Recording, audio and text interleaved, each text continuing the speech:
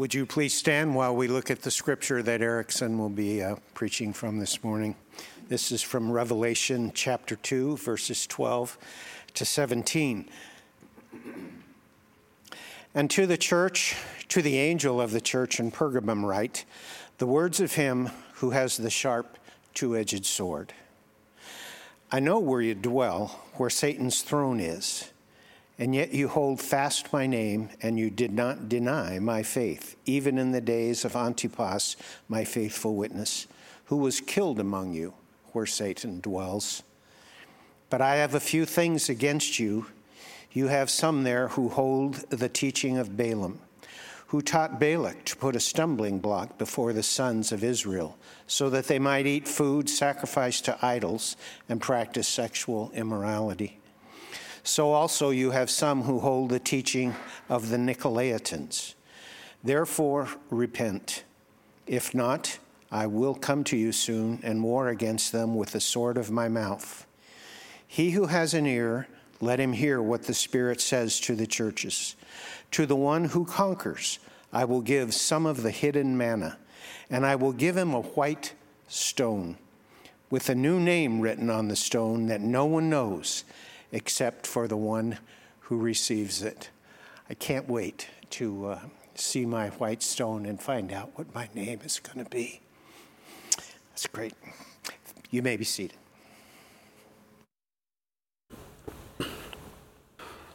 Well, good morning, church. Rob, we'll get to what you're talking about in a little bit. But what you just shared was really beautiful. Well, my name is Erickson Jobert. Very thankful to be with all of you this morning. So a few weeks ago, in the order of these letters to these churches in Revelation, Jim preached through the letter to the church in Smyrna, one of the 7 churches addressed by Jesus himself, who had nothing but good things to say to this church, a church that experienced great suffering under Roman rule, suffering at the expense of real danger, whether it be betrayal from fellow Jews within their community, imprisonment, or death. They remained faithful. Today, rather, we continue on with our series, diving into this letter to the church in Pergamum, a letter that is humbling because there is encouragement, there is exhortation, and then there's a promise of reward.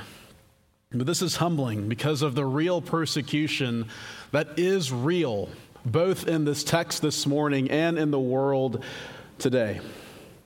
Just this past week, ISIS captured and publicly executed 20 Christians in Borno, Nigeria, a war-torn nation. And according to one article, Islamic groups for some time have been seeking to establish Sharia law in Nigeria, or Islamic law all the time.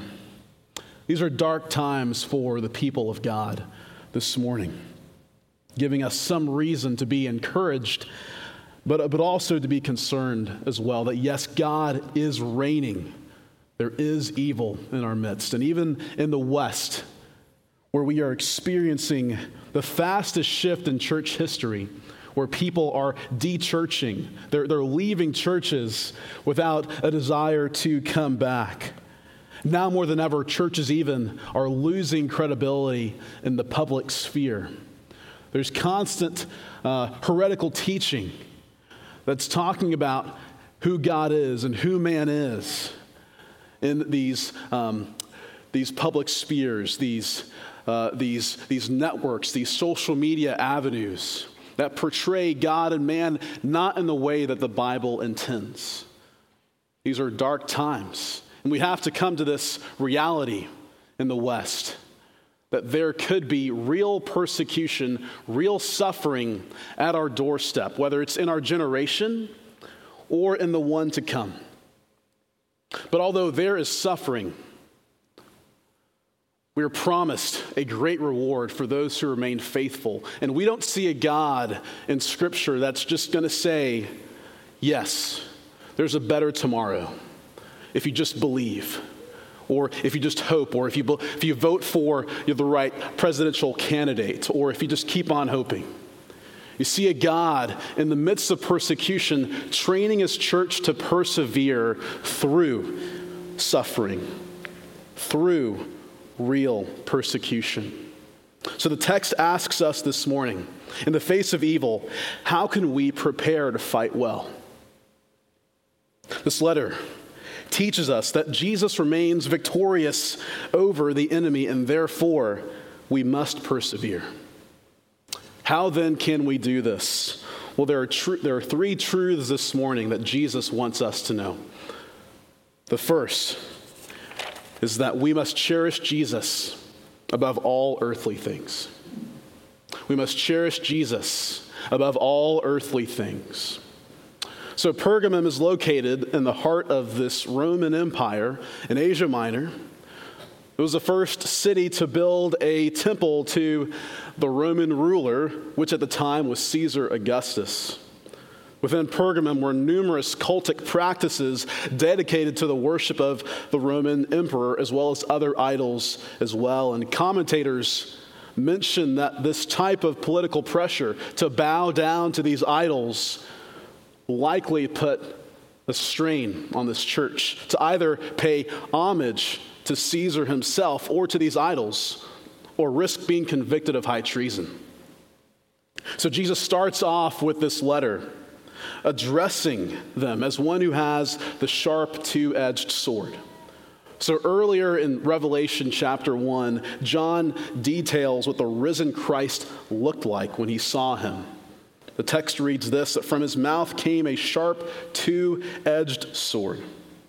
G.K. Beale links this to the prophecies linked in Isaiah 11 and 49, signifying the reality of Jesus' kingly and judicial reign over this church, and also his opposition to the worldly powers that wield their powers unjustly towards this church in Pergamum and the various churches in Revelation. So what this is saying here is that Satan is using his political powers in Revelation to persecute this church. And although that is a reality, Satan's power does not supersede that of Jesus Christ.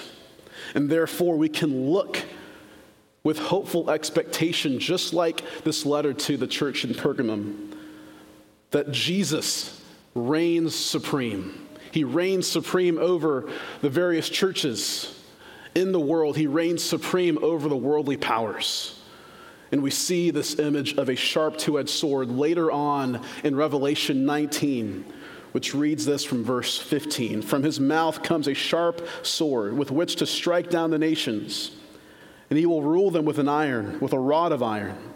He will tread the winepress of the fury of the wrath of God the Almighty. And on his robe and on his thigh, he has a name written, King of Kings and Lord of Lords. So although there is reason to fear, Jesus tells them, fear not. I am the Alpha, I am the Omega. The reality of Jesus' lordship will be the foundation to which he addresses this church in Pergamum going forward. So he begins sharing to this church, beginning in verse 13, I know where you dwell, where Satan's throne is. Now, what exactly does Jesus mean here?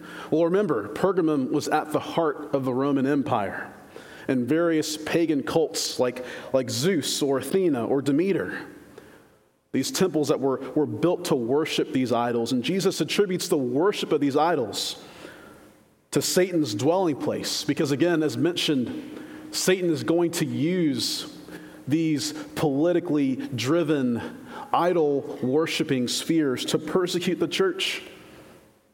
But Jesus sees where this church is, and although they dwell in the midst of darkness, he encourages them and tells them that they had held fast to his name, not denying the faith that he has given them. In the face of opposition, they were faithful. And we see the example of this in Antipas, who among the Pergamum church was one who died for his faith. Church tradition claims that Antipas was was slowly roasted to death in a bronze bull. So a bronze bull was literally built for a torture device and ultimately killed Antipas. He's attributed to being one of Christ's faithful witness, and in a very cool way, someone who was acknowledged by Jesus himself, and also the name faithful witness is attributed to Christ himself in chapter 1, verse 5. And although a witness does not necessarily mean that you are dying for your faith, Antipas does serve as an example for the church in Pergamum to follow, that yes, you testify, you bear witness to who Christ is, both in your private life and in your public life. And that could mean death. It could mean persecution. But your hope is not built on the things of this world. It's built on the name of Jesus. This word witness is also mentioned in the book of Isaiah, chapter 43. Let me read this for you this morning. It says this, "You are my witnesses, declares the Lord, and my servant whom I have chosen, that you may know and believe me and understand that I am he. Before me no God was formed, nor shall there be any after me. I am the Lord, and besides me there is no Savior. I declared and saved and proclaimed when there was no strange God among you. And you are my witnesses, declares the Lord, and I am God." So Jesus takes this Old Testament tradition to a Jewish Christian audience and brings it full circle with this call to be Christ's witnesses. How are you Christ's witnesses? You know and believe in his name, understanding that he is God and God alone. He is the one who has the power to save. He is the one who calls people into his eternal covenant. He is the one who is able to bring you out of darkness, out of the bonds of your sin and misery, and bring you into joy and everlasting life. He is the God who is superior to all nations. There is no other God. And all that is required for your joy is to believe in his name and looking to Jesus, not your merit, not the things you bring to the table, not your accomplishments, but your dependence and your utter helplessness to see Jesus for who he truly is this morning, cherishing him. Cherish Jesus, someone who pardons even the most heinous of people, one who pardoned the thief on the cross, telling him, "Today you will be with me in paradise." We cherish God because God is beautiful and powerful, and he is for you. He is not against you. What systems or structures do you notice in your communities or in the greater city of Orlando that trouble you? Is it the reality that Orlando is one of the most trafficked cities in the nation? Is it the various disparities of wealth from one side of I-4 to the next? Is it the reality that the public school system is increasingly growing hostile towards Christianity? Is it the reality that racism still exists in our city? And although these evils are troubling, we are reminded that Christ still stands in authority, over the church as its primary authority, and over the nations in the same way. And this is good news. This is great news for us this morning. This should lead us to be curious with the outside world, to engage the people around us, to be kind and charitable. We get a wonderful opportunity to engage the people around us because we have a God who is victorious. So we must cherish Jesus above all things. The next truth we see from this passage is that we must reject the false teachings of the age. We must reject the false teachings of the age. So Jesus turns the corner from encouragement to exhortation. And granted, he has a few things to say to this church in Pergamum. and there's judgment waiting for them if they do not heed his words.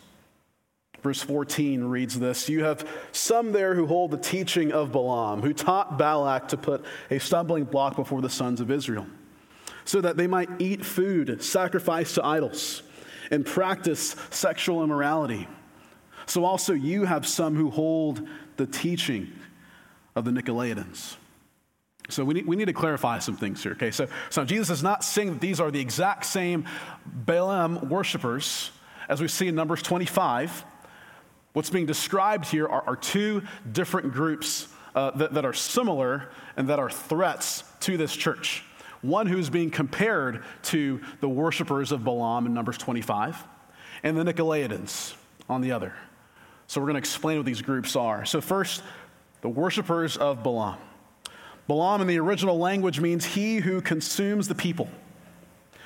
Now, if you remember back in Numbers 25, Balaam devised a plan against the Israelites by influencing the Moabite women to sleep with the Israelite men and also to worship the Moabite gods for the purpose of financial security. And as a result, this led that generation of Israelites to not enter the promised land and for Balaam to be destroyed by God himself. And these Balaam-like false teachers in Revelation were arguing that believers could have close relationships with the pagan cultures around them, with institutions and other religions, and still be in good standing with the Lord. Now, for further clarification, I have great relationships, at least I think so, with people who don't go to church, perhaps in my apartment complex where we live, or friends in college. This is not saying don't associate with people who aren't Christians. What this is highlighting is a group of people in this church that pervaded around the church, giving license to freely participate in these pagan worship practices and eating food associated with false worship and sexual immorality to top that off. Now, we know that Jesus in Mark 7 talks about this idea of having food and eating food and the fact that it's all made clean. Okay, so there's no such thing as you can't eat pork, you can't eat bacon. If someone tells you that, tell them that Jesus tells you the opposite. That's free. But it's not what comes into a person that defiles them. That's what comes out of them that defiles them. So what's happening here is that, yes, there are people who are going to these temples and eating food sacrificed to idols, but it's not eating the food that condemns them. It's their heart motives. From Paul's viewpoint here in 1 Corinthians 8 and even in Revelation chapter 2, it's telling us that it's not the reality that drinking alcohol is a bad thing. But it's the motivation to become drunk that is. It's not necessarily doing ministry in casinos or an I-4 where prostitution is rampant. That's a bad thing. That's not what this is saying. It's saying that if you struggle with gambling or sexual morality, those aren't wise things to do. John here in Revelation chapter 2 is highlighting an issue for these Balaam worshipers and the Nicolaitans as well, is that they don't care about the consciences of the people that they're with. So they're bringing these people into these temple courts to worship these idols and commit sexual immorality and indulge in that, and essentially replacing the worship of one God over the next. This is a heart issue. They care only for themselves and their economic flourishing. Because remember, Pergamum is where Satan dwells, right? So if you participate in these practices, it actually does well for you in the Roman Empire. You'll make a lot of money. That is not the way to flourish. That is not the way for the church to lead in following Jesus. So Jesus condemns them. He condemns these worshipers. So these were the Balaam worshipers Jesus is comparing to in Numbers 25. Next we have the Nicolaitans. The Nicolaitans, as Beale defines in the original language, is he overcomes the people. So Balaam, he consumes the people. Nicolaitans, he overcomes the people. They were mentioned earlier in the letter to the Ephesian church, but unlike the Pergamum church, the Ephesian church challenged the Nicolaitans' teachings, essentially saying that in a Gnostic sense, that they can worship these pagan gods and they can participate somehow, but primarily for the main motivation of economic flourishing. They could succeed in the world, in Rome, amassing great wealth. So to be a follower of Balaam here and a follower of Nicholas or Nicolaitans is to compromise the church's credibility and witness in the Roman world. So Jesus commands this church to repent of their sins, to reject their false teaching, and allowing these people to be in their midst without real accountability. Their toleration for these false teachers meant that Jesus himself, who again had the sharp two-edged sword, again, a comfort for us, was warring now against this church in Pergamum, that Jesus himself was at war and is declaring that if they do not repent of their sins. Here you see a God who hates evil. You see a God who hates those who misuse their power at the expense of others. You see a God who hates systems that promote status and influence over fairness and justice. In light of these things, we must ask ourselves, what spiritual compromises do we give ourselves over into? What decisions do we make that instead of choosing Christ, we choose these things? And I'm not just talking about those who struggle with sin, because believe me, I struggle with sin, as well as every one of you. But those who continue to walk down a path where there is no guilt or shame in what they do, and it is utter sin, it is utter rejection to God. This is not talking about those who are believers, where if you're walking down this path and you believe in Jesus, you may stumble, you may sin, but you're walking down this path. Are you walking into sin this morning without any guilt or shame?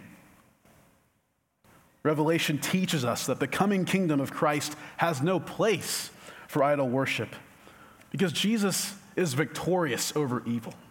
Jesus is victorious over the worldly powers. We must not live by the flesh. We must live by the Spirit. You can't white-knuckle righteousness. You must trust in Jesus and depend upon him daily for your sustenance. So this means that you reject the false teachings of the age, that you need money to satisfy yourself, that the right political candidate will bring you flourishing, that technology will be all that you need to survive. Instead of turning to these created things, we turn to Christ, who calls us to run the race, as Hebrews 12 calls us, to reject the sin and the distractions that so easily entangle us, and to run with perseverance the race that is set before us. We must reject these false teachings, because Jesus has sat down at the right hand of God in his victory, reigning over the world, and is calling you to repentance. He's calling you to see him for who he truly is. So we've seen that we must cherish Jesus above all things. We must reject the false teachings of the age. Lastly, we must conquer in view of Christ's victory. We must conquer in view of Christ's victory. So John brings us into this last section, calling this church in Pergamum to listen to what the Spirit says. Verse 17 reads this: "He who has an ear, let him hear what the Spirit says to the churches." Jesus himself repeats this phrase 13 times in the New Testament, and each time Jesus is talking about the coming kingdom. He is sharing some aspect of encouragement and exhortation, and he is calling them to press on, because there is truly a reward for you and me this morning and for this church in Pergamum. So what does he promise? First, Jesus promises a portion of the hidden manna. Commentators point out that this manna is a portrayal of the end-time fellowship that we will have with Jesus, identifying in his death and resurrection. That is why the resurrection is so important. That's why I bank my entire life on the reality that Jesus rose from the dead. Because without that, there is no church, there is no hope, there is no reason why I'm here this morning, why you're here this morning. There is a hope here, and there is a reward here for you and me this morning. That believers are grafted into this covenant community, both internationally and intergenerationally. We're not called to be those who, in Numbers 5 or 25, rejected God to worship Balaam. We're called to be like those of the remnant, or the small few of those who chose back in Numbers 25 to receive the manna that God was giving. This, therefore, encourages us and the Pergamum church to embrace a faith that, yes, although we cannot see Jesus, we believe by faith that he is real. Listen to these words in Hebrews 11. Now, faith is the assurance of things hoped for, the conviction of things not seen. For by it, the people of old received their commendation. So the Christians in Revelation are to serve God in a similar way to those who preceded them. Those such as Moses, Abraham, Esther, Ruth, David, because they looked forward to the fulfillment that Christ was promising them, this hidden manna that they will receive, and that will nourish them for eternal life forever and ever. That was their reward. What we also see is a white stone and a name engraved on it. And commentators link this stone to the intimate presence of God and Christ with his people, as we see this expressed clearly in the latter half of Revelation chapter 2, which reads this: "The throne of God and of the Lamb shall be in it, and his servants shall serve him, and they will see his face, and his name will be on their foreheads." There's one commentator who writes that this stone, this white stone with a name on it, is a special stone with a name that only God and the recipient know, as Rob shared. So I thought about what my name could be, Lionheart, or something cool like that. I don't know. But Jesus is saying, if you persevere, if you continue in the face of opposition and evil, I will make my dwelling place with you. That you will be my son or daughter. I will be with you in an intimate, beautiful, powerful way. That we will fellowship for the rest of eternity if you follow me. This is an invitation to the marriage supper that we will all participate in if we believe in Jesus. And this is a meal that you don't want to miss. A celebration like no other. This is the fuel for this church in Pergamum to continue bearing witness to the gospel in the midst of an evil generation. We will conquer in the same way. if we hold fast to Christ, if we meditate on his word, believing that he is the one who guides us through the valleys of the shadow of death. He is the one who restores our souls. He is the one who knows us by name and condemns us no longer because of his sacrifice. Do you ponder on these things, Christian? If you're anything like me, it's really hard to do that. To think about the rewards that we have, not in a competing way or like a sibling competing way or anything like that, but to think about the rewards that you have and that you will have in Christ. We will conquer. We will overcome this world and the evil that's in it because he remains victorious over evil and sin. We do serve a victorious God this morning. Ready, and he is ready to intercede for you. Hebrews 12, run the race that's set for you because he is faithful.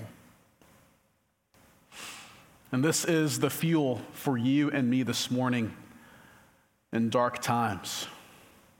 As C.S. Lewis writes this, like many other times, he lived in the atomic age, where the possibility of nuclear warfare was so real that people were panicking. You can imagine what that's like today with the war in Ukraine. Reflecting on the potential disaster in the 1940s, C.S. Lewis's essay on living in an atomic age helps shed some light as to how we can best respond in dark times. He writes this: if we are all going to be destroyed by an atomic bomb, let that bomb, when it comes, find us doing sensible and human things, praying, working, teaching, reading, listening to music, bathing the children, playing tennis, chatting to our friends over a pint and a game of darts, not huddled together like frightened sheep and thinking about bombs. They may break our bodies. A microbe can do that. But they need not dominate our minds. So what he's saying is that if we're going to face suffering because of Christ's name, whether it's now or in future generations, let us welcome it. Amen? Let us live honorably and charitably within the walls of our church and within the outside world because Jesus reigns. Because Jesus reigns. And he empowers us, his church, to live in light of his victory, in light of what he has done. That there will be a future where there will be no pain, no suffering, no persecution. We will continually be in the presence of God and experience his indescribable joy forever. And we can bank on that. Let us cherish who God is. Let us reject the false teachings of the world, and let us conquer in light of his victory. Let us pray. Jesus, thank you for your word that encourages us to persevere through this life, through the evil that is surrounding us, that perhaps is at our doorstep. We pray for the church in Nigeria and the churches across the world where persecution is a real reality, and we pray that the gospel go forth, that you bring comfort to the families that are affected, and that you will come soon. In your name we pray, Jesus. Amen.